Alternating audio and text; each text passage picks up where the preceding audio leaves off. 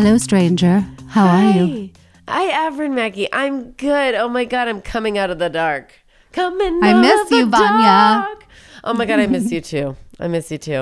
I'm so glad you're feeling better. We are a week off schedule because Vaughn got sick. And that's, it happens. She lives with children who go to school with other children. So I'm guessing sick is a thing that happens a lot. It is. And I lost my voice. So that was more than like, I'm like, that's my money maker, yo. That's right. Yeah. It wasn't like she just didn't feel good. She literally couldn't speak. So we couldn't podcast. And I also like the other podcast that I do with our friend Mike, I couldn't do either. I felt bad. I was like, I am so sorry, everyone.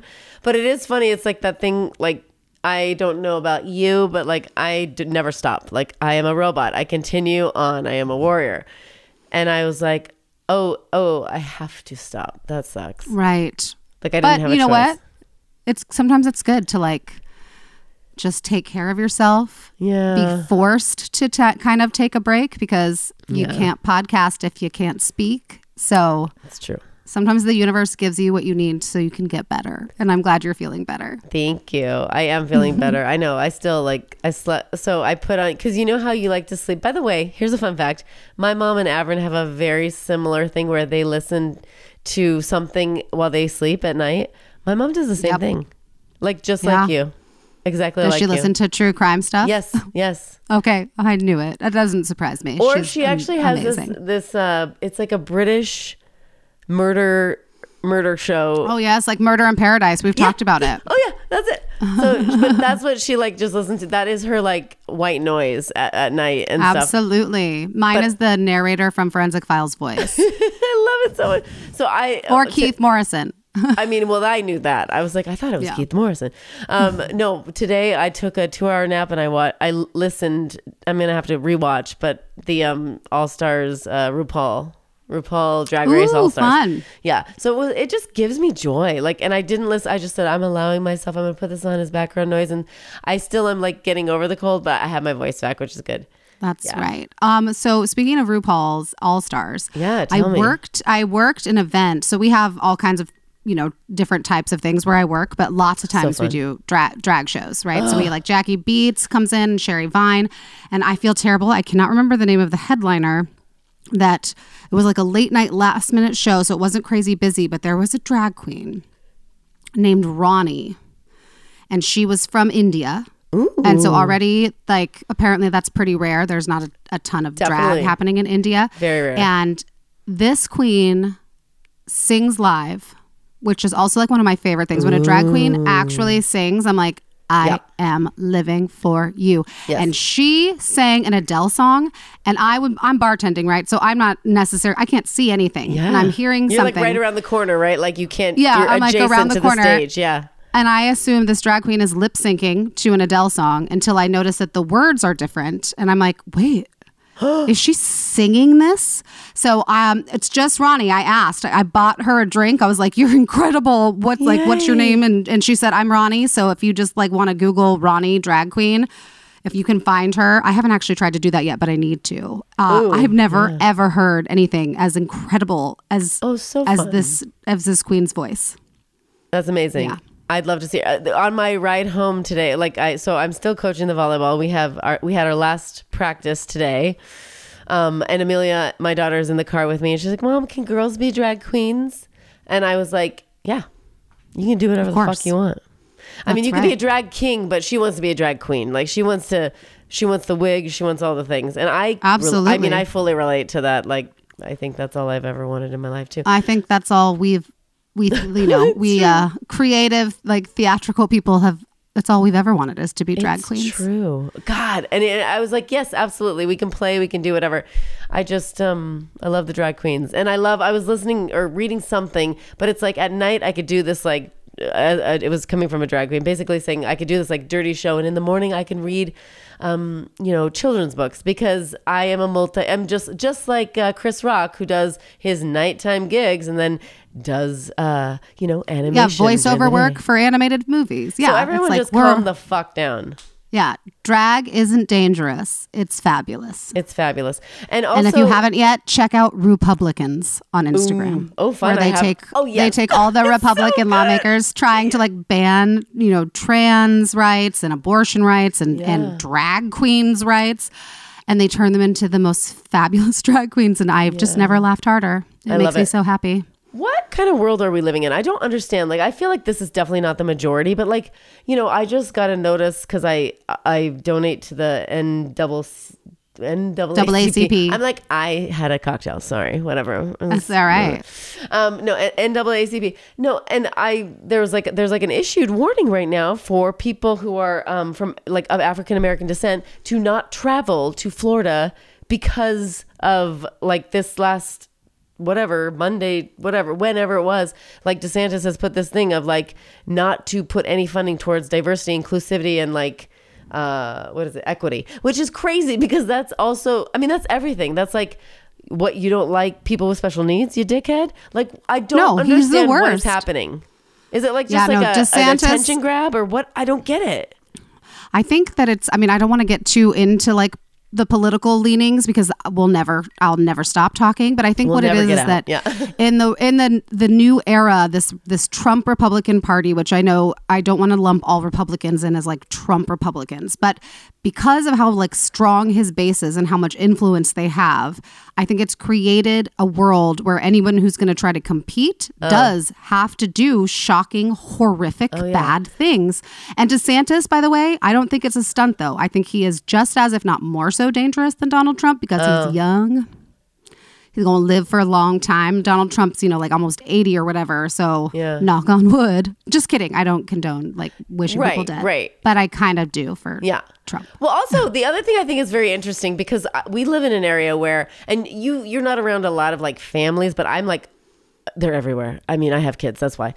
But people are obsessed with Disney, and they are. You know people who are too, like fucking obsessed. Adults who are goddamn obsessed with it. Like you don't go after Disney, Mr. Man. It doesn't. That Disney like pushes through religion, political parties, through like people are like. I always. Listen, I like Disneyland a lot, but I find that some of the people who are like obsessed, it feels a little cultish. So I'm like, you don't fuck with Disney, man. Don't fuck with Disney. They remove bodies from the property so that they can say that no one's ever died at Disneyland. Like literally, they're like, we'll just move them just right outside. Oh my God. And then call 911 because no one dies at Disney. Magical place on earth. No, sorry, I did digress. I'm so sorry, but I have questions, and whenever I do, I usually get to talk to you before we have our podcast. But here. You guys are here live. We're here in it live. I'm like, how am I supposed to feel on this, Avrin? Tell me. Because I'm confused. Just feel exactly how you do. You should feel confused. These laws are these like, proposed laws, if not already passed into law. Bills being proposed they're insane and they're ludicrous and they defy logic and conscious. Is that the conscious? My conscience. Yeah, my conscience. Thank you. I was like, that's not right. They are confounding and terrifying and just wrong. Feels stressful. It's stressful to me. I do understand like in history, it is just known that the pendulum will swing one way and the pendulum will swing the other way. And the pendulum, it's just like, this is a scary swing. Like it was the 80s the last time it was like this, right? And now it's... I think the 80s was maybe the last... They were like burning books. Big old, scary swing. I don't know. It's so stressful. Sometimes I'm just like, I'm gonna listen to audiobooks all day and pretend the real world is fake. I know. Well, and that's why the thing that has kept me sane is just dealing with what I can't. Like I volunteer like a motherfucker up here. Yeah. And so I do as much as I can for my family that I can, or the kids. I love the children. Yeah. What can I say? So that's she like kind of where the children are our future. Yes, I do. Actually right now my kids are watching and they should be in bed, but we're watching School of Rock. Ooh. That just reminded me because he does a whole line on that it's such a good movie. Just a random side note. Great movie. And those kids are so insanely talented. They're I remember talented. the first, you know what? I'm confusing the two because the movie, it's the same too, but I also saw it on Broadway. Oh yeah.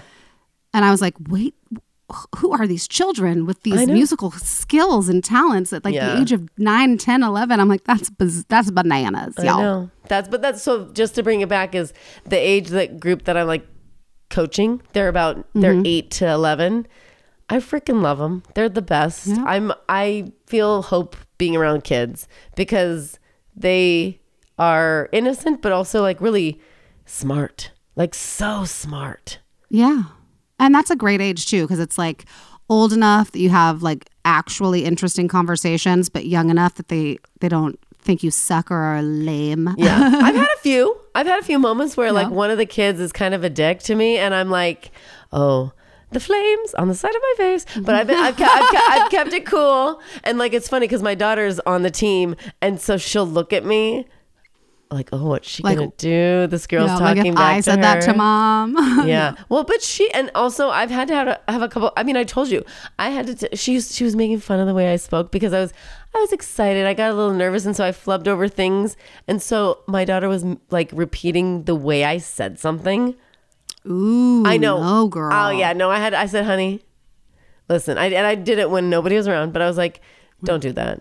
That's like the kind of the meanest thing you could do to somebody is like make fun of the way they talk. Like you just did that to me, your mother, the coach, and she was like, oh okay. She never did it again. But oh my god, you were like, I'm proud of myself for pushing myself to do something that is scary and uncomfortable. Yeah. But like, and also proud of myself for not being like freaking out when. Yeah. Not being like, you're grounded. Are you kidding me? And you're off the team. Fucking kidding me? Are you fucking kidding? Yeah. No, I'm kidding. But anyway, so yeah, we had practice tonight. It was really fun. So yeah, we've had a lot to catch up on. It's great. Yeah. Do you have any ROMs? I know that we already went through Paris, but I still miss. Yes. No, I do. I wish I went. I have a ROM for you and a crime for you. So my ROM is I'm going to be a first-time godmother, and I'm very excited about it. Oh my God. So I was asked to be godmother to my niece, and I'm over the moon and just feel very honored and excited. And I'm just trying to think of like I was already planning on spoiling this little one rotten, but now we're gonna go bananas. Yay. So that's my ROM, and then my crime is also really a ROM that Queer Eye needs to have more episodes in every season because it comes and goes too fast. Yes. I can binge a whole. I mean, if I don't have to work and I don't have to, my husband's gone, so there's like not another person that I'm engaging with, I'll watch a whole season in a day. And then I'm like crying, I'm feeling, I'm laughing. And then it comes to like this abrupt end and I'm like, wait, what am I supposed to do now? I hear you. I love it too. It's like the new season. It always goes by so fast. And it's like you can't rewatch them and get the same like, it doesn't work. It doesn't work. That hit. Yeah. It's the same like surprise that they have on their journey that you go on with them. And so if Do you know what I love about this season too is I feel like it's not just Karamo who has like the heartfelts. Like every person, every queer guy eyes, every person has like these moments that are so special. And I'm like, I love Anthony. I love everybody. I feel like they all have the moments and it just shows you that humans need to connect with each other. It's just great. Yeah. It's so true. If you haven't, if you didn't realize that a new season of Queer Eye was out, it is. You're welcome and go watch lucky. it. Yeah. I just watched the episode. It's New Orleans too, so it's so fun. Yeah. And it makes New Orleans seem really normal. I'm like, that's weird, but that's fine. No, I just watched the episode with the principal and it was so good. Oh, yeah. And she actually, some of the things she was saying about like, excuse me, sorry, her confidence, her weight. I'm like, oh my God. Yeah, no, and it's okay, girl. You cough. We're recovering from throat issues, so cough away. It's fine. People will understand. But you're right. It also, that really reminded me of like, there's a whole generation, and unfortunately, I fear we are part of that was fed such crazy beauty standards that were magnified by the bullshit that our mothers were fed, that were magnified by the bullshit that our grandmothers were fed. And it creates this world where it's just like the way she thought about herself. I'm like, what the fuck? Like she wouldn't even go on it. She's a cute person. You look at her and you're like, successful. Anybody. She could definitely be with somebody if she, you know what I mean? Like that's incredible the way you put that, like it's compounded by every single generation. I know, I try so hard, like, because my sweet daughter and my son, because they, boys are not immune to this either. Not at all. But like, I really, like, I make extra care to not show, even if I'm feeling it, really, to not show any sort of insecurities or say anything.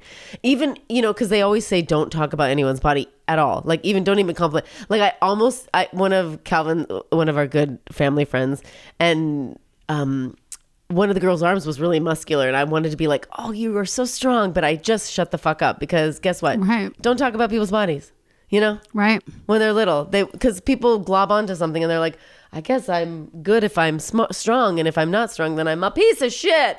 Which is what we don't and want. then you convince yourself that like you're a completely unworthy human who doesn't deserve any love or anything good in your life. Yes. And that was a very, I just remember watching her and being like, oh, I feel like I understand how this happened to you, but I hate that you believe any of it. I know. And then I felt bad because her sister was really thin and she kept mentioning it. And that just sucks too. Like, because it's ruining their relationship. You could just tell. Anyways, guys, watch it. I'm so sorry. I will digress, but I love that episode. We could talk about this. We could have a whole separate podcast about I'm going to start with my crime. Yes. Wait, did you do your crime yet? I did. My crime was that there's not enough episodes. Oh, yeah. Thank you. Okay, so my crime is truly being ill. It's like some absolute bullshit. And I know people have it much worse and like chronic and things like that. But like, I have so many things I'm trying to get done.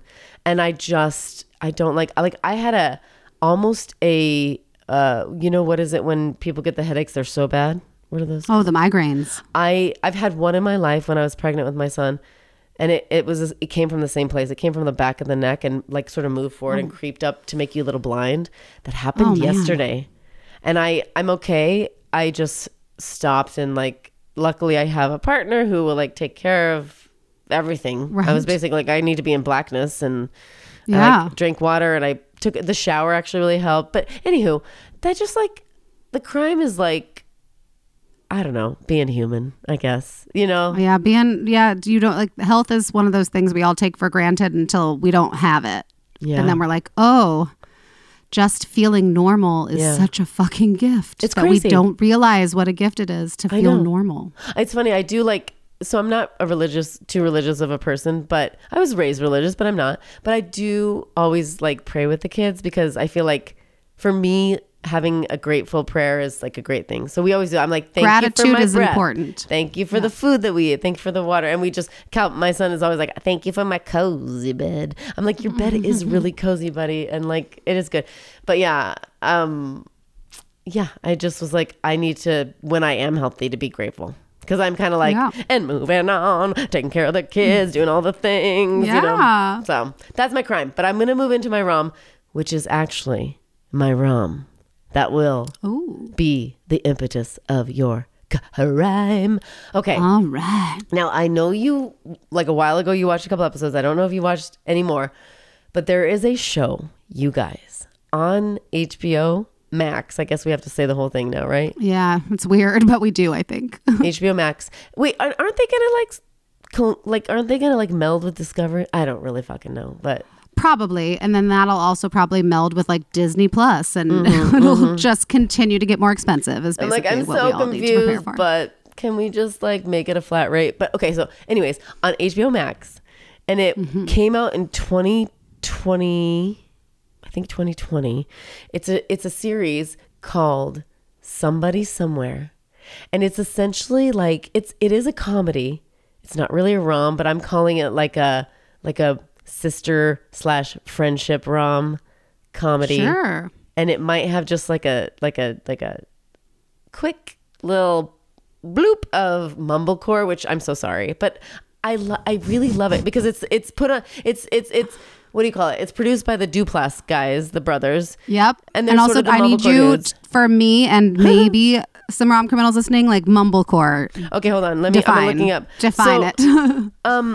Okay, so it's a film subgenre, and it's sort of like an indie vibe. And I actually did a couple things with some of like the original mumblecore people when I was in New York, but I'm not, cool. I am totally bragging. I don't give a shit. It's fine. Brag, but anyways, girl. it's characterized by naturalistic acting and dialogue. Sometimes it's even improvised. Usually it's super low budget. And yeah, so the emphasis on the dialogue over plot and a focus on the personal relationships. So yeah, so All right. Jay Duplass, the Duplass brothers, Mark Duplass, the other guy, Greta Gerwig is another one that does a lot of that. Joe Swanberg, I actually did a like some voiceover thing with him. He's a very cool dude. Awesome. But they're like the original people of the mumblecore. And it's sometimes I'm like, is this like kitchen sink? Which let's just get deep into genre here. But like, it's like Let's basically do like it. just like chill. It is like most realistic thing. Now I know the star of this show is Bridget Everett, who we've seen at Joe's Pub, and she's She's an so incredible freaking cabaret amazing. artist. So fucking amazing. It's Yeah. crazy. And hilarious. Like Oh my just God. one of the funniest women out there. What people, not just women, just one of the funniest people out there. She really is. And she's like, we interviewed her when I was producing the Theater People podcast. Theater People. And my good friend Patrick Hines interviewed her. They're friends. They used to serve together. Long story short, but I guess I don't know how to make things short, because when I love something, I'm just like, I fucking love it. She's so Yes. incredible. And she's not like your typical size. She's like she's got the body diversity. It's very interesting, because when you go see her show at one of her cabaret shows, she's amazing. Like, she's so over the top. She shows her tits. She's fabulous, hilarious. She's almost like the female version of Jack Black, but like so cool, like cooler. But like with a sexy edge. Yes. That like Jack Black, I love him, but like that's why he got dissed so hard in The Holiday. There's just like a lack of like a sexy edge. No, you're totally right. Absolutely. Yeah. And that's why Somebody Somewhere, the series, works, because she can bring the real love, Yeah. all the things. So this series is about Sam, who Bridget Everett plays. She comes back to her hometown in Manhattan, Kansas, which That's right. is that close The to Little Apple. The Little Apple. So our good friend Book Teresa, that's where she's from, is Manhattan, way. Kansas. I wouldn't say it's super close to, I mean, it's probably like 2 hours tops from like where I lived in Kansas, but Yeah. it is, it's the Little Apple. And it's where one of there's like two big universities in the state of Kansas, and Kansas State University is in Manhattan, Kansas. It's so she goes back there because the premise is her sister, the show starts, her sister has already passed, her older sister, her protector, dies of cancer. And so she comes back to town to sort of like, she stays with her to her end. And then now she was given the house, so she's living in this house. She reconnects with an old friend. And that is like my favorite relationship. There's also a relationship with the sister, who is played by, oh my God, she's like a Broadway person, right? Mary Catherine Garrison. Oh man, I would need to see a picture. I'm sure you're right. I will tell you guys that here's the deal. I totally watched the first at least 2, if not 3 episodes of this, but it was when it first came out. So it was only dropping like 1 episode per week. And unfortunately, I have an ADHD brain and I watch way too much TV, and it just got kind of lost in the shuffle, like when I had to wait for new episodes. And so when you told me you wanted to do this, I was like, what's that? And then and I was like, oh, Yeah. fuck. I never went back and finished that because I was really loving it. Okay. So I will go back and finish I'm so it. excited for you. Get to the second season, which is happening right now. There's a moment. So one of the things is there's lots of family stuff. You'll love it. It's just There's so much good singing, and I only watched the first 2 or 3 episodes. There's not enough. It's okay. I forgive them. I want more. But she goes back in this season, in the second season. Sam, Bridget Everett, goes back to her, I think, high school singing teacher, and there is a scene, because she's a real guarded human being. She doesn't want to love anybody ever again. Like, she's very like guarded. She barely, like her best friend in this, she barely lets that person in. Right. And there's a moment with the singing teacher, with the vocal coach, where they're doing like deep breaths, and the vocal coach has her heart. I can barely talk about it. It makes me want to cry.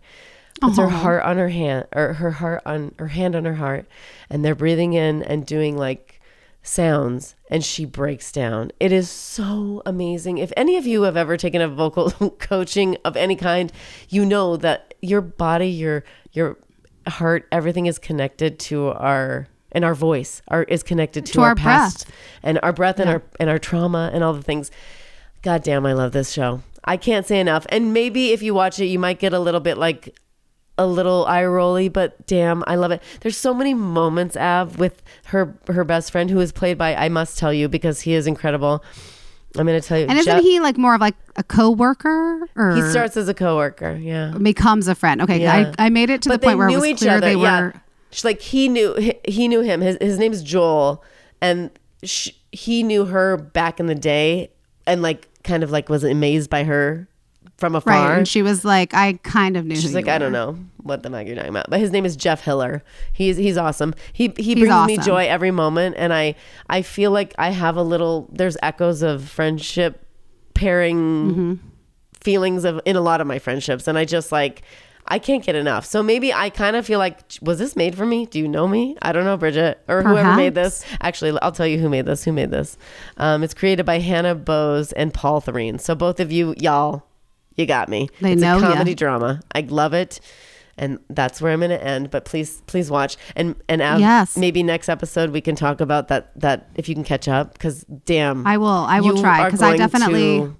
burst. I just love it so much. I have no doubt. And I was really, it really was hilarious how quickly I was like, oh shit, I really liked that. Yeah. And then I just forgot to go back to it. Yeah. And so I'm so glad that you reminded me of its existence. There was I'm not going to say it right, but the last episode, which I'm caught up with right now, it's something about the thing that brought you the most joy in your life can be the thing that blocks you now. I mean, it was something like that. The thing that can bring you some serious, and it sort of ravaged me from inside, because I think like when you're an artist, it's like, yeah, it hurts. That thing that brings you so much joy can also destroy your life. Yeah, but like it hurts, it hurts you when you're not allowing yourself to experience it or do it. It fucking right. And that's definitely, so I got that sense even from just the couple of episodes I watched, is that this is clearly somebody with a talent, with a real true gift of music, who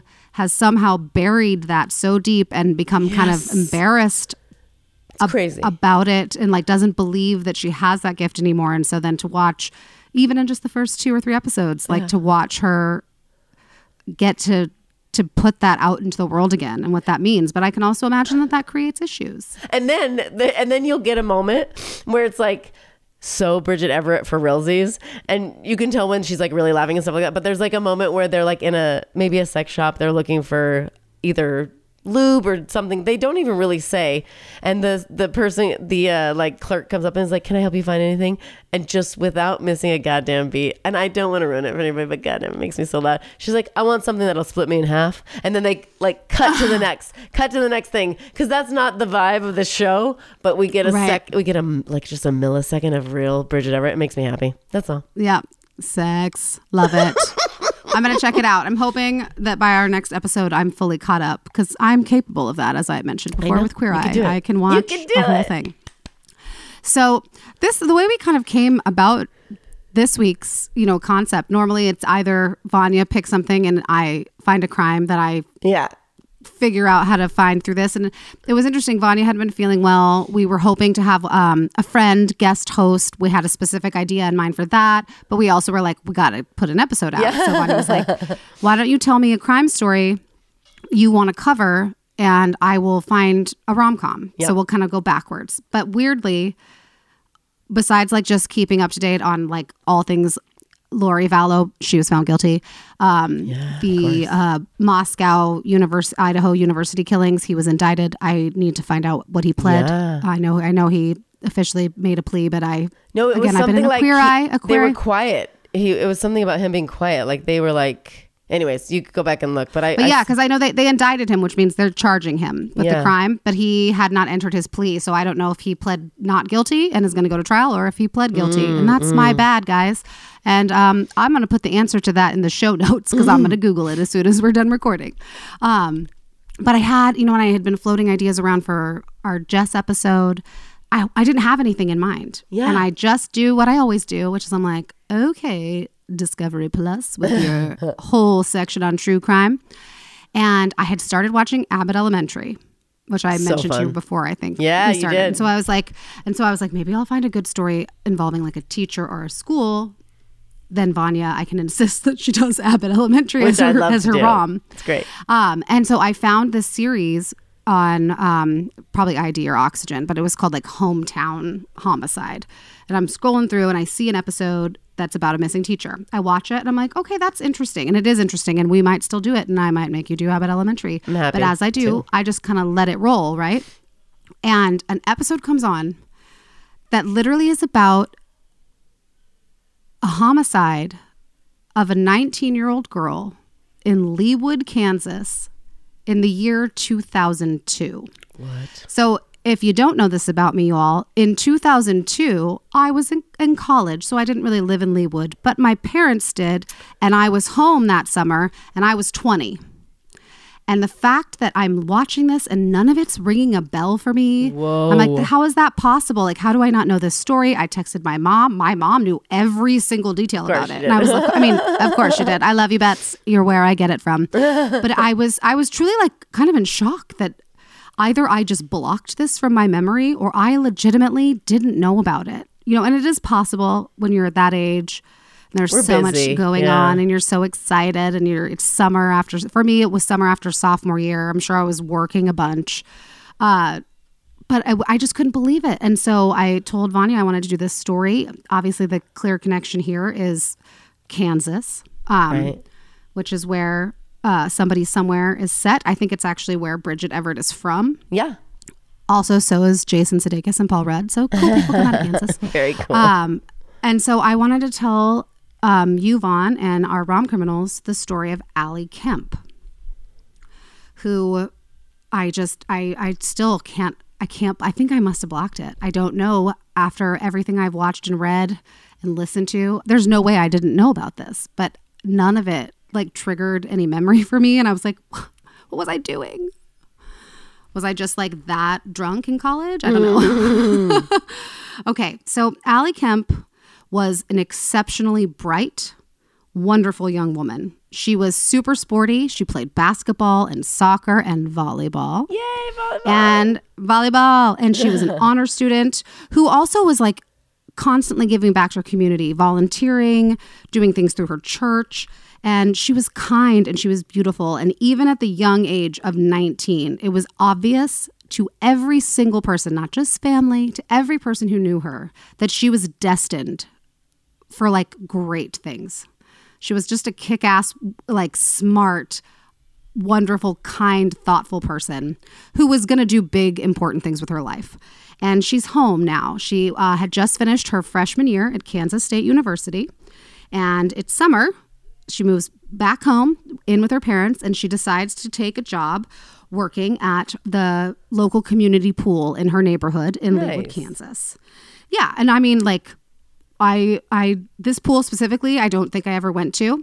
Where we went, Vaughn, like where my parents live now. Yeah. This is definitely more out towards the area where Allie would have been living, because like we were in Prairie Village, like when I went to high school, it was further closer to like the plaza and downtown. This is further out, more like where our good friends like Samara and Michelle. And in fact, she went to Blue Valley North High School, which I feel pretty positive at least 1 or 2 or 3 or 4 or 10 of my friends went. Wow. But I didn't want to be like weird and be like, did you remember this? Because obviously I'm sure they did. So it's summertime. She's working at the pool, and it's pretty cute because not only is she working at the community pool, but her boyfriend, her high school sweetheart, Phil, is working at the pool. And in fact, like, so they dated all throughout high school. They were high school sweethearts. They had decided when they went off to college, because she went to K-State and he went to my alma mater, KU, Rock Shock, Jayhawk, go KU, that they would just like let themselves have their freshman year, which I think is wise, like pretty mature. Just be like, hey, we're going to go somewhere new and meet new people. But they had actually rekindled their romance when they came home that summer. So they were back on again. Wow. And so she worked at the pool with her boyfriend, Phil, and her younger brother, Tyler, also worked there. So this brings us to June 18th of 2002. At 2 p.m., Allie arrives at the pool. It's the Foxborough Pool in Leawood, Kansas, to basically relieve her boyfriend. So like he was working in the morning. She comes in at 2 so he can go. And then the plan is they're going to have a date night. So her brother Tyler's going to come in at 5 to relieve her. Now at 5 o'clock, Tyler shows up and he cannot find his sister anywhere, but all her stuff is there. And so he's immediately concerned. He calls his dad. His dad, Roger, who is amazing, Roger Kemp, hears, his son's kind of panic. And he also immediately knows something's wrong. Like if she was there for work, she wouldn't have left. And this something has happened here. So he shows up at the pool. He turns right around, hops in his car, drives down, and the two of them begin searching the pool area. So they look everywhere. He's like checking the deep end of the pool. And I can only imagine the things running through a parent's mind around a swimming pool and your child and not being able to find them. And so they're looking everywhere. But she's like a lifeguard, right? Right. She's they described her job as pool attendant. So I think she was the lifeguard, but also responsible for like maintaining like the pools, like checking out the pumps and making sure everything's working, but mostly probably a lifeguard. So eventually, after checking out everything outside, Roger heads into the pool house, which is where the pump room is. And he's looking around and he's looking around and he finally walks back around behind one of the pumps and he sees a leg sticking out from underneath a blue tarp. So he lifts up the tarp and it's his daughter, Allie, and she is mostly nude. And there is blood everywhere. And I watched several different episodes of shows about this. And his 911 call is, I don't always like to listen to 911 calls because they're just such a horrible like moment in people's lives. But his is like truly heartbreaking. Like he's not only saying like, I think someone's killed my daughter. There's blood everywhere. But then he's also talking to his daughter. And you can hear it all in the call. God. Like, just stay with me. Just stay with me. And paramedics arrive, and there is actually like a faint, like the reason that he wasn't sure if she was dead is that she was still warm to the touch. So they actually do take her to the hospital from the crime scene. They don't arrive and say like, she's gone. And they take her immediately to St. Joe's Hospital, and sadly, she is pronounced dead like shortly after arriving there. Now, the news of this crime rocks this really affluent suburban neighborhood of Kansas City, Missouri.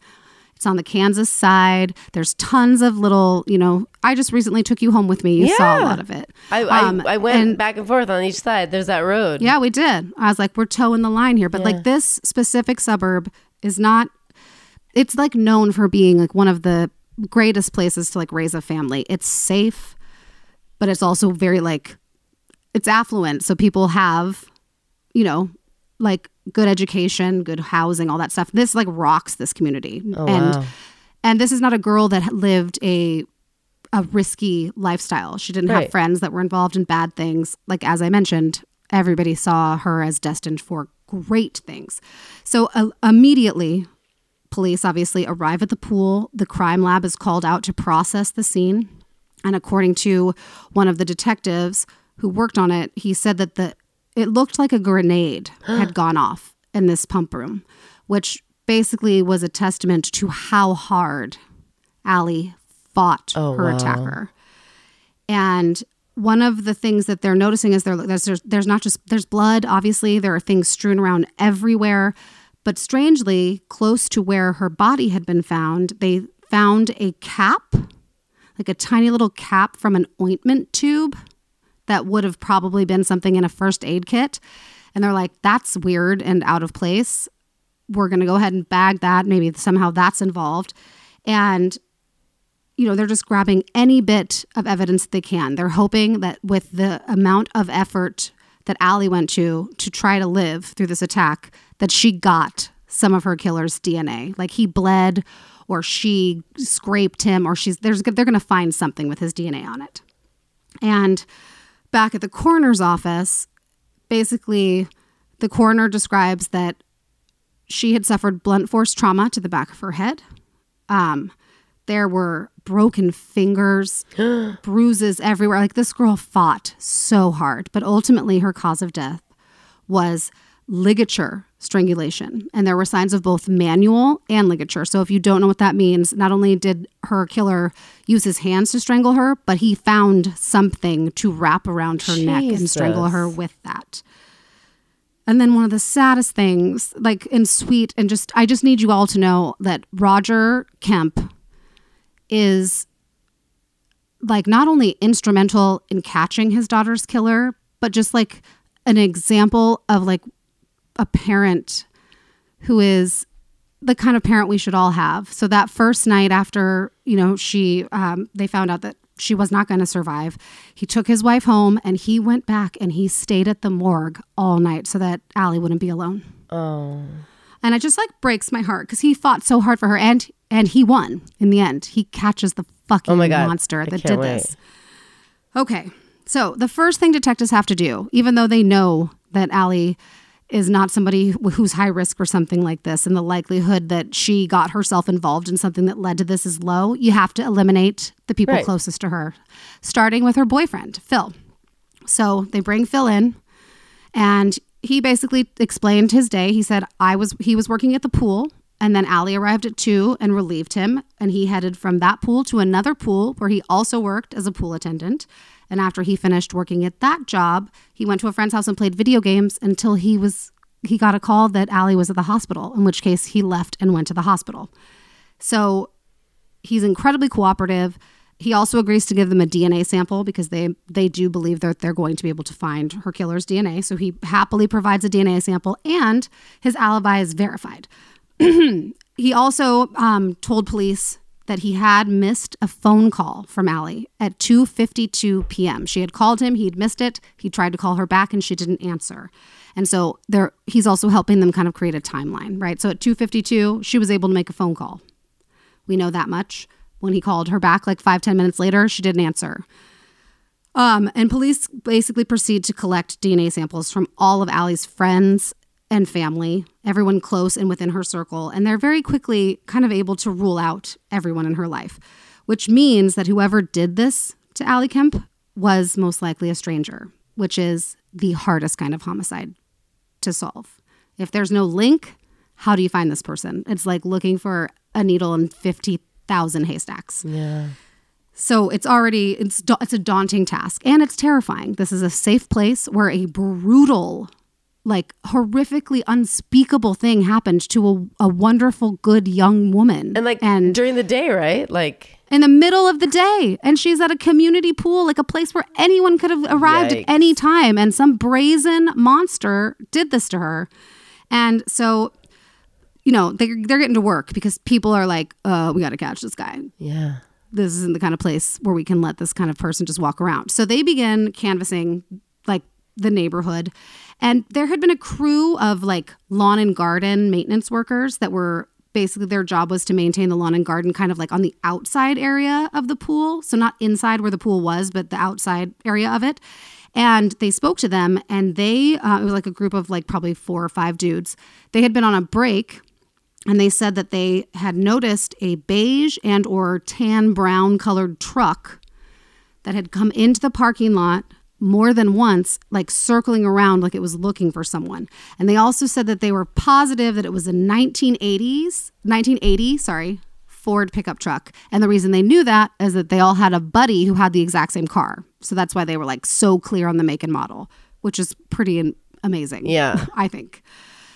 Another witness came forward and said that a week or 2 earlier, while they had been at the pool, they had noticed a man creepily crouching in some bushes outside of the pool, either holding binoculars or perhaps a camera. But unfortunately, they can't provide any description or like any real details about this person. But that's when you call now the they're cops. Oh my God. I know, right? But again, it's like those moments where I'm sure people are like, I should have called the cops, like while he was still there. So they know there's potentially somebody that's been like stalking this pool. But the police's best witness happened to be a friend of Allie's, a girl named Laurel. So Allie had called Laurel around like 10 to 3 and she'd asked her if she wanted to swing by the pool and keep her company. She was there all by herself, and she was like, "Do you want to just come hang out with me?" And Laurel was actually driving home from like a doctor's appointment and was like, "Absolutely, I'll totally come by." So Laurel arrives at the pool parking lot at about 3:15 p.m. And as a joke, because remember, these are teenage girls. Yeah. She starts laying on her horn, thinking that her friend's going to come running out and be like, "What are you doing? Stop. You're making so much noise." So she's leaning on her like horn, thinking Allie's going to come out. But instead, she sees a man kind of like poke his head out of the pump house and then kind of like turn back into the room like he's talking to somebody. And Laurel immediately like stops honking her horn and like kind of crouches down, and she's like, "Fuck. Oh my God, what if that's Allie's boss? Am I going to get her in trouble?" I was just like being obnoxious in the parking lot. And so she's kind of like scooched down in her seat, embarrassed, when the same man a minute later comes out of the pool pump room carrying a bucket. He walks past Laurel, waved at her, and then got into his pickup truck and drove away. Now, Allie didn't come out at all. And Laurel thought, "Oh God, maybe I got her kind of busted for asking friends to come by." And so she went home. But she was able to give a pretty detailed description of the man that she saw coming out of the pool house and getting into his truck. So she goes and meets with police, and they come up with a composite sketch. And so now they've got an image of this guy provided by Laurel's eyewitness, account, and a pretty specific make and model and color of a vehicle. And all of this they immediately put out to media. And tips start flooding in. One of the retired detectives, I think his first name was Joe, and I should have written it down, but he even said people would come up to him in restaurants and be like, "This is my brother-in-law's baseball cap. I don't know. I wouldn't think he could do it, but he looks so much like that composite sketch." Because here's the thing, guys. That composite sketch described a man that was a white male in his 30s, between 5'8" and 6 feet, with brown hair and a slightly stocky build. So, anybody. 100% of the men in Kansas. Right. It could be literally anybody. And everybody clearly also thought that, because they were turning their relatives' DNA samples over to the police unprompted. But in all the tips that were coming in, the name James Strader was in the police's description of it. When you held up a photo of this James Strader guy next to the composite, it was like they were identical. It wasn't just like a likeness. It was like, this is a drawing of the guy. And so they looked into James Strader, and it turns out he also drove an old brown pickup truck. So police go down to the small auto body shop in Olathe, Kansas, which is only 20 minutes from Leawood, where he worked, to question him. He, of course, denied any involvement and also said that he had an alibi. He had been at work all day, and his boss, who was there at the time, actually verified that and showed police the car that he had been working on and the work that he had done that day. It was that fresh in his mind.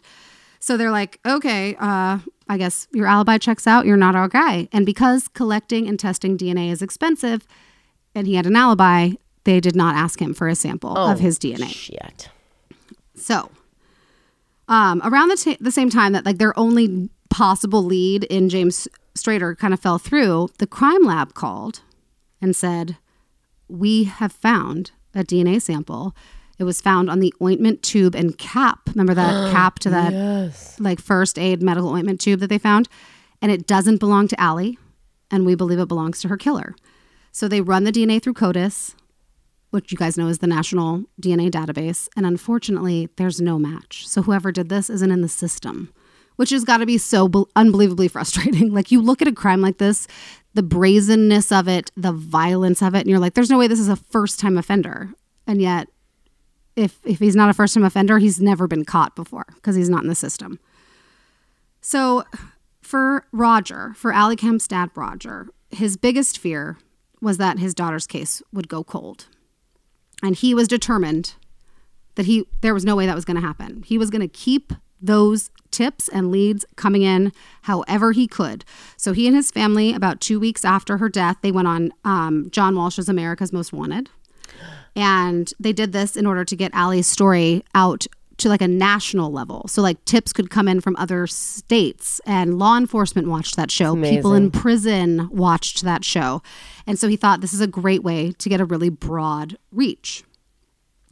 So 6 months goes by, right? And they're still trying to chase down leads and nothing is panning out when a familiar face pops back up on their radar.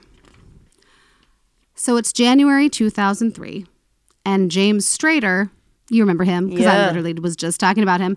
He is now on the run from police and is wanted for kidnapping and sexually assaulting 3 young women. Now, police are thinking to themselves, oh, Jesus, was the man who looked exactly like the man in the composite sketch the killer all along? And we just didn't get his DNA sample because it was too expensive. And so they're like, we got to find this guy and we got to get this DNA. Because now, not only does he look like the guy, but he has a clear history or ability of like violence against women. And so 3 weeks go by and police are starting to fear that Strader is in the wind. But then, because like most criminals, he's a bonehead. Strader gets arrested when he fills his car up with gas and then takes off without paying for it. And the gas employee calls the cops and she's like, yo, this guy in this car just like left without paying for his gas. So he's stopped and arrested for that. They figure out who he is. And immediately, so this is in, I think, Utah. Yeah. So the Leawood police, they fly out to Utah and they get their DNA sample. And they're questioning him, and he continues to deny any involvement. He's like, I had nothing to do with that girl. I'll do anything I can to like prove that I had nothing to do with her. And they're like, give us that DNA, baby. They get the DNA. They send it to the lab. They wait with bated breath. Then the lab finally calls. It's not a match. James Strader is not Allie's killer. Oh, son of a bitch. Even though it seemed so likely that he was. So police basically have to start all over again. Roger Kemp is desperate at this point. Like he believed, as did his whole family, that they had found the guy who did this. Yeah. And then DNA proves that he isn't the guy. And so at this point, weeks had turned into months, which turned into 1 and then 2 years since her murder. And they still have no idea who killed his daughter. So Roger's like, okay, I'm not letting this go cold. He personally reaches out to America's Most Wanted again and says, I need you to rerun our episode of Allie. And the producers are like, oh, do you have new information? And he's like, no, that's why I need you to rerun the episode. I need more information. And in fact, America's Most Wanted ended up airing Allie's story 4 times. Wow. Roger also decided that he was going to up the reward. So Crime Stoppers exists all across our country, and it basically offers a reward for information leading to like capturing criminals. But they're pretty small rewards, like maybe $1,000, maybe $2,000. Roger thinks maybe if I up the amount, more people will come forward. It'll feel like it's worth it. So he offers $25,000 of his own dollars. Wow. And then the city of Leawood decides to match that. So now they have a reward for $50,000 for any information leading to the arrest and conviction of Allie Kemp's killer. And he starts putting like half-page ads in newspapers that basically have like the picture, the composite picture, the truck, the reward money, and the number to call. And he's now done that twice. He put it in USA Today. He ran those ads. But he's trying to think like, how can he reach more people? Right. And he's driving down a freeway one day and spots an empty billboard. And he's like, oh, I should call and find out how much it is to put this shit on a billboard. Right. So he gets in touch with a billboard company and he's just calling to like figure out how much it would cost to do this. And when whoever from the company was speaking to him realized who they were talking to, because like the city of Leawood, but also like the greater Kansas City metropolitan area, like really kind of like embraced Allie as like their own. Like she was theirs. She was their daughter, all of them. And when they found out who was calling, they were like, we will gladly put this on as many billboards as you want and free of charge. We will not charge you. We will not touch your money. So that same information that was in that little half-page ad in the paper is now up on huge billboards off of like the major freeways that run through Kansas City, meaning that thousands upon thousands of eyes are seeing this every single day. And as far as I can tell, based on what I watched and a little bit of research that I did, This is the first time anybody ever used a billboard for this purpose. Oh, wow. So since this, it has been used. There was that great movie with Frances McDormand based on a true story about like the billboards outside of Yuma or something, where she posted pictures of her child. But this was the first time that somebody had been like, here is like the sketch of the dude, the car, like the place to get contact, and this huge reward for it that thousands of people are seeing, maybe multiple times, depending on their commutes and where they're coming from. And as soon as this billboard went up, the police immediately started getting flooded with tips again. So it had kind of like slowed down. Been 2 years. The tips were few and far between. And now like thousands of people are calling in again. And with all of these new tips coming in, there is only one name that comes in twice from two separate tips. That name is Teddy Hoover. So Ted Hoover happens to check a lot of the boxes of this potential suspect. He definitely resembles the composite sketch. He drives a brown pickup truck. And Ted Hoover also owns his own pool maintenance company, meaning he works with people and helps maintain their pools. So he might have been at that pool. So they locate Ted Hoover and they go to his house to talk to him. And immediately he seems nervous, which detectives in the documentaries I watched were like, that could also just be like the normal nervousness that all people seem to show when the cops show up at your house, being like, we want to talk to you about a homicide. They ask him if he would, have you ever been to that pool? Are you familiar with the area? Can you tell us what you were doing on June 18th of 2002? He's like, I couldn't possibly tell you what I was doing. That was 2 years ago. I've never been to that pool. They're like, well, the easiest way for us to just rule you out would be a sample of your DNA. Give us your DNA, buddy. And he adamantly, refuses. He's like, no. Not without talking to a lawyer first. And they're like, oh yeah, totally. And cops even say like, yes, it's suspicious, but also we get it. Like a lot of people don't want their DNA in the system. They have weird beliefs about like Big Brother and like who knows why, but we were suspicious. So the police basically contact Hoover's attorney, who explains to them that his concerns are that if he provides them with a sample of his DNA, it's going to end up in some database somewhere. And so police say, listen, we will write a letter that's like notarized that says that we want this DNA sample for the purposes of this case only. After we, find out what we need to find out, we will never enter this sample into anything else at all. It will not go into any database. He faxes the letter over and is waiting to hear back from the lawyer. Now, meanwhile, police are starting to go back through all of their files, right? And on the day of the murder, there had been a lot of people who had basically showed up because it was, chaos, crime scene, horrible crime, young girl. So there's a bunch of like looky-loos, basically, like hanging out outside the area. And police, very wisely, because a lot of times killers come back to the scene of the crime, they like talked to the bystanders, asked for their names, like, have you been here before? Did you see anything? Blah, blah, blah.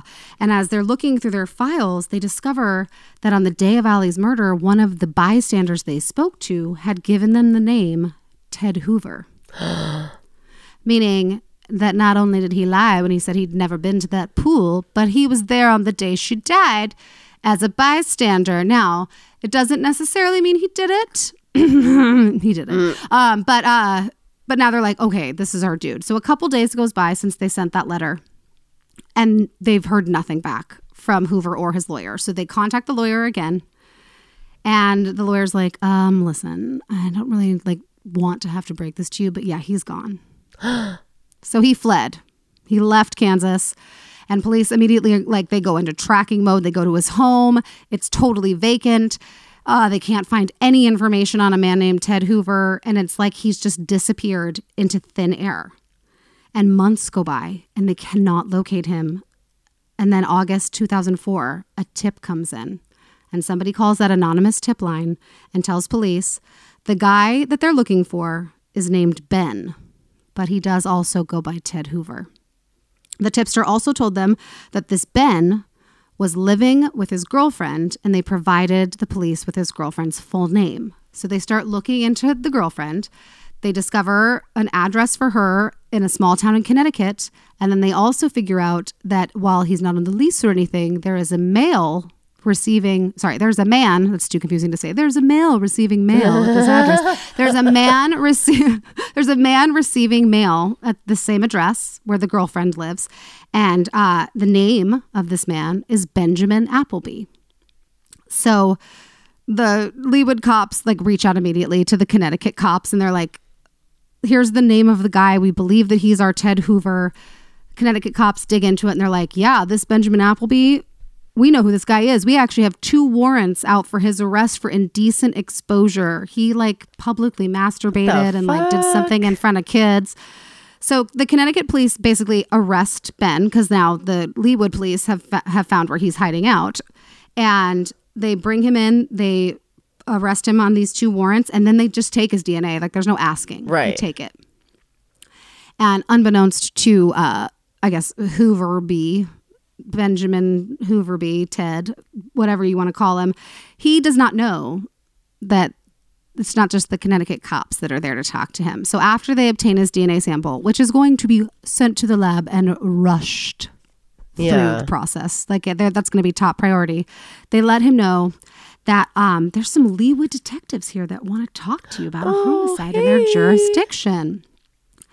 And so he's like, okay. So after speaking, the Leawood cops come into the room. They talk to him for over an hour, and they decide they're not getting anywhere. He's basically like, I still don't know anything. Like, yes, my name is not Ted Hoover, but like, I didn't do anything and I don't know anything about this.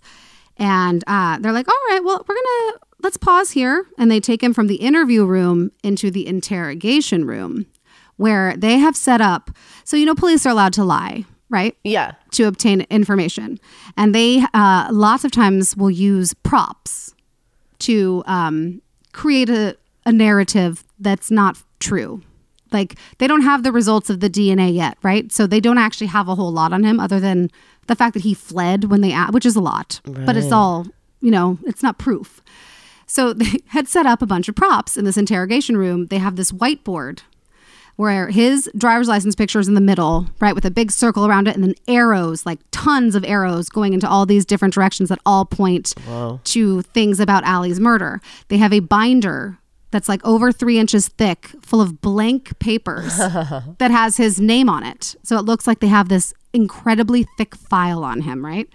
And basically, like, almost immediately after he enters the room, Benjamin Applegate Ted Hoover confesses to killing Allie. He says that he went to the pool to try and offer his pool maintenance services, and that he found Allie very attractive, and that he'd followed her into the pump room and, in his words, hit on her. So he made a pass at her. And when she rejected him, he lost it and started hitting her. And then he told police that he thinks he strangled her, but he can't remember with what. And then he said that after Allie was dead, he took all of her clothes off with the intention of raping her. And he grabbed the ointment. So the thing that they found his DNA on, he had grabbed that ointment out of the first aid kit to use as lubricant when a car horn blaring outside spooked him. Oh, so you remember her friend Laurel? Oh my God. So he never did sexually assault her because that car horn basically put that, like, that just ended it. He was like, I gotta get out of here. There are people around.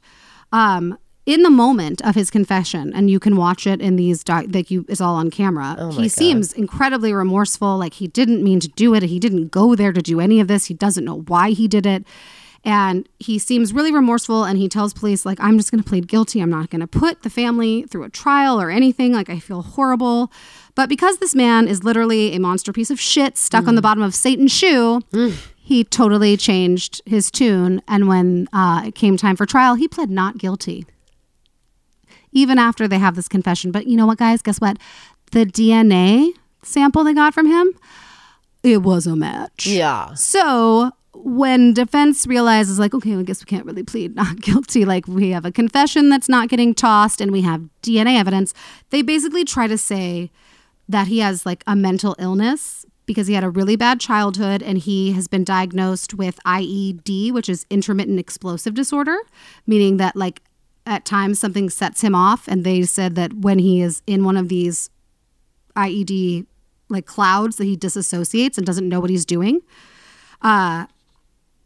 So they're basically claiming that he was in a state of disassociation when he beat Allie to death. Now, the prosecutors, on the other hand, are like, we're charging you with first-degree murder and we're going for the death penalty because the state of Kansas still has the death penalty. And one of the biggest, like most damning moments during the trial was when the coroner went on the stand and testified to basically the injuries suffered by Allie. But mostly it was him describing that the ligature strangulation that had ultimately led to her death had to have taken at least 10 to 16 minutes to accomplish. Meaning he strangled her, thought it was done, and then she would come back too. And he did it over and over again for up to 16 minutes until he was positive she was dead. And that is how the prosecution argues first-degree premeditated murder, that your first crime was to rape this young woman. Then you beat her, and you didn't want to witness because you beat her badly. And so you decided, it doesn't matter if you premeditated weeks, years before, or a minute before. Right. But if you choose to kill somebody and you plan to do it, that's first degree murder. And they argued that the 10 to 16 minutes it took for her to die is proof. Like he kept going back over and over again. Yeah. To make sure she was dead. And the jury deliberated for 4 hours. They were out that long because they ordered lunch. Because guess what? They didn't even need to deliberate. They found him guilty. Yeah. And literally, I love in the documentary, like, the jury was out for 4 hours, but that was only because they ordered lunch. And I was like, okay. But also get that lunch, jury duty. Yeah, they're like, if you want it's hard free work. lunch, you should do it now. Like, get that lunch, yeah.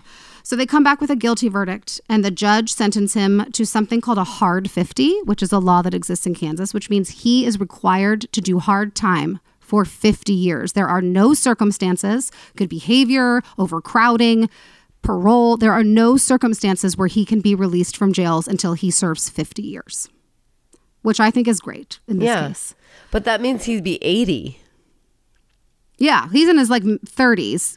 By the time he went to trial, I think it was like 2005. So he's probably like 30. He'll be in his mid 80s, you know, if he doesn't die in prison.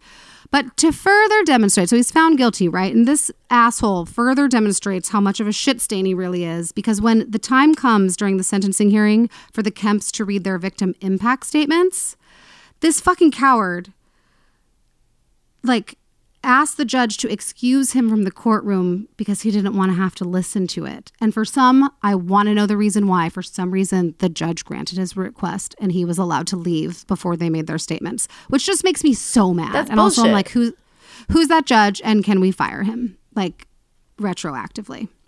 Now, obviously, the loss of their daughter was a nightmare that even a parent who constantly probably imagines nightmare scenarios could never have fathomed would befall their daughter.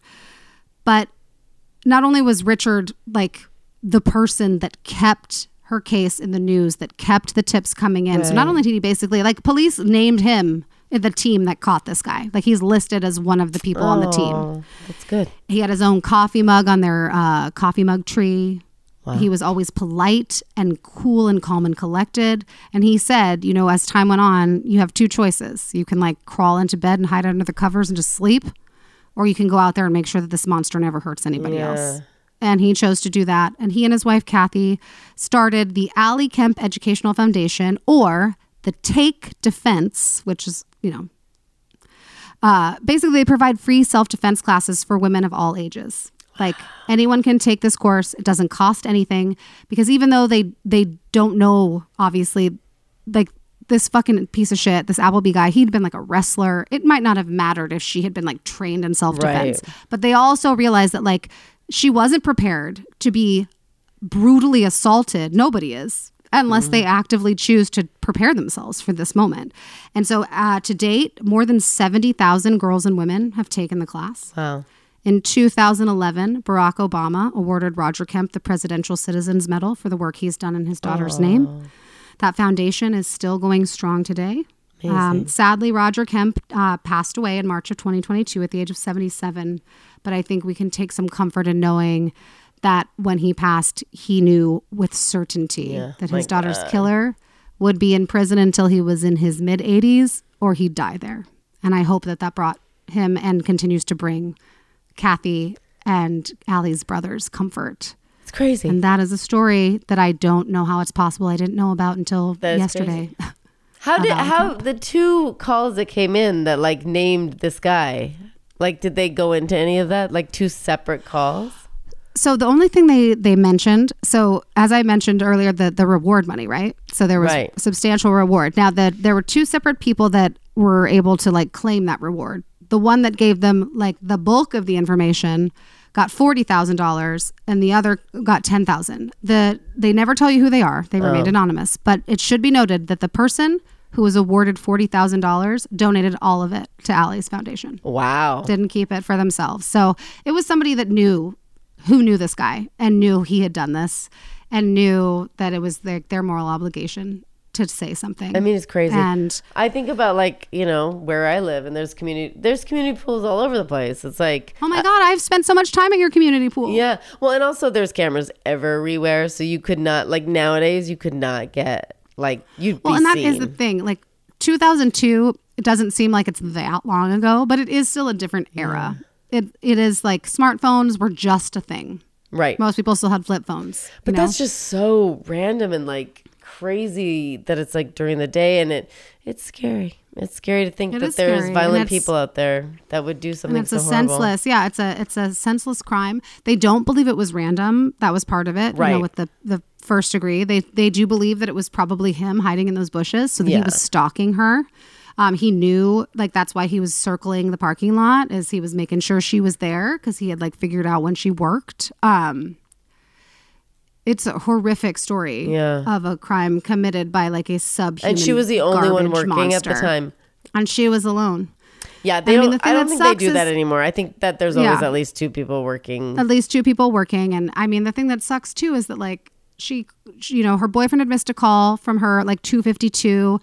Her friend got the call from her that was like, come over. Like I think maybe she must have like felt like she needed somebody to be there with her, because she reached out to two people to ask them to come hang.